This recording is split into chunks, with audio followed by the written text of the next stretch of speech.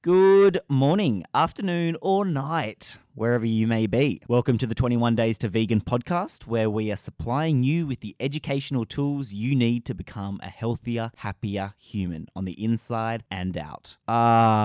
Good. Hello. So today we're talking about iron. Now, what is iron? I'm not talking about the iron that you pump at the gym to make your muscles look all nice. I'm talking about iron being an essential nutrient because it is an essential part of hemoglobin. See, simply put, hemoglobin carries oxygen in the blood. Now, we're told that iron must come from protein sources of animals. Yes, just like a lot of other things we're told. This isn't true. There are two forms of iron. Yes. Heme iron and non-heme iron. Heme iron being found in animals only, and non-heme iron found in plants and animals. So, which is better? Which is better? Which is worse? Let's get into it. Heme iron, the type found in predominantly blood and muscle of animals, is absorbed better than non-heme iron, but it may increase, may increase the risk of cancer, stroke, heart disease, and metabolic syndrome. The human body naturally regulates iron absorption from plant-based sources. Thus, I love using the word thus, it makes you just feel so educated. Thus preventing us from iron overload. However, heme iron found in animal foods is readily absorbed and pretty much it isn't well regulated by the body. So once ingested and absorbed, the body has no mechanism to remove the excess iron. Now, iron's one of those really funny things where you need to get the perfect equilibrium, the perfect balance of iron. So going below and going above is not good. So there is no question about dietary iron being essential. However, iron is also a pro-oxidant, and too much of it can induce oxidative stress, inflammation, and DNA damage due to the iron-associated production of a dangerous free radical called hydroxyl. Specifically, heme iron has been linked to metabolic syndrome, coronary heart disease, stroke, type 2 diabetes, Alzheimer's, Parkinson's, arthritis, cancer, and other serious medical conditions. So pretty much it's not looking good for heme iron, all right? So, woo! Non-heme iron for the win. But I'm not saying heme iron is bad. A lot of those studies are heme iron found in fatty protein sources. But let's move on to why vegans are more deficient in iron. You hear this all the time. Hey, I'm a vegan, I'm deficient in iron. No, you're not. You're just deficient in iron. You're not deficient in iron because you're a vegan. However, every man and dog will try and convince you otherwise.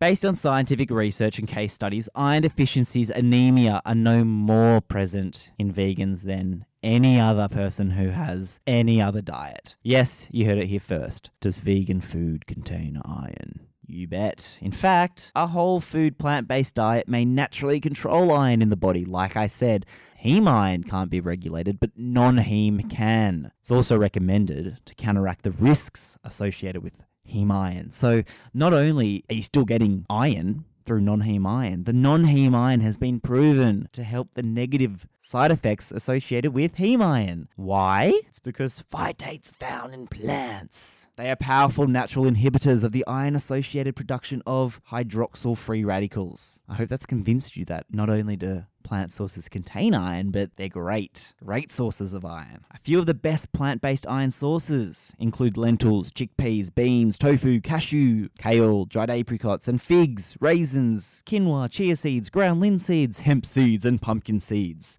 Today's podcast is brought to you by Clean Vegan Protein by Body Science, a deliciously clean plant-based protein to nourish your body and fuel your active lifestyle while supporting optimal gut health. Made with only premium whole ingredients, it's naturally sweetened with no gluten, no added sugars, no artificial colors or flavors, and definitely no gums or other fillers. It's just a pure protein your body and taste buds will thank you for. It's available in 4 incredible flavors: chocolate, vanilla, berry coconut, and salted caramel. Salted caramel is my personal favorite, and I put it every day in my oats. I also bake with it and make protein balls, so when I'm on the go or need a quick little snack after my workout, I can just pop it in and get that nourishing hit that I need. Try it for yourself today, and you'll start understanding what a real vegan protein should taste like and make you feel like. It's often a good idea as well, I may add, to eat vitamin C when eating iron sources. It helps the absorption. Good sources of vitamin C, in fact, include pepper, broccoli, cabbage, Brussels sprouts, kiwi fruit, oranges, strawberries, pineapple, grapefruit, and orange juice, obviously. Now, I know we're told oranges are the best vitamin C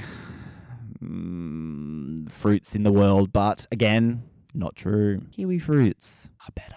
Now, I want to do a little did you know. Getting the perfect balance of iron in the body is an art. If we don't absorb enough, we risk anemia. But if absorbed too much, we may increase the risk of all those terrible diseases that I talked about. So, how do we stop that? Well, non-heme iron is regulated, so it's a clear winner for me. No, I'm not saying that heme iron is bad. I'm just out here to tell you that we still get iron being vegans. Adequate iron, in fact. And if you are not a vegan, I would suggest getting a lot more non-heme iron just to make sure that your negative heme iron illnesses aren't going to inhibit your body. Alrighty, well, I hope you learned something today again. This was my iron podcast for vegans, and I'm just out here to show that I, again, had my blood work done, and it's always a good idea to get your blood work done, but I showed excellent, my doctor said, excellent levels of iron. And I said, well, I'm a vegan, so that's good news. And she looked at me a little bit weirdly, but everyone looks at us weirdly because we're vegans. Alrighty, and catch you next week. Bye.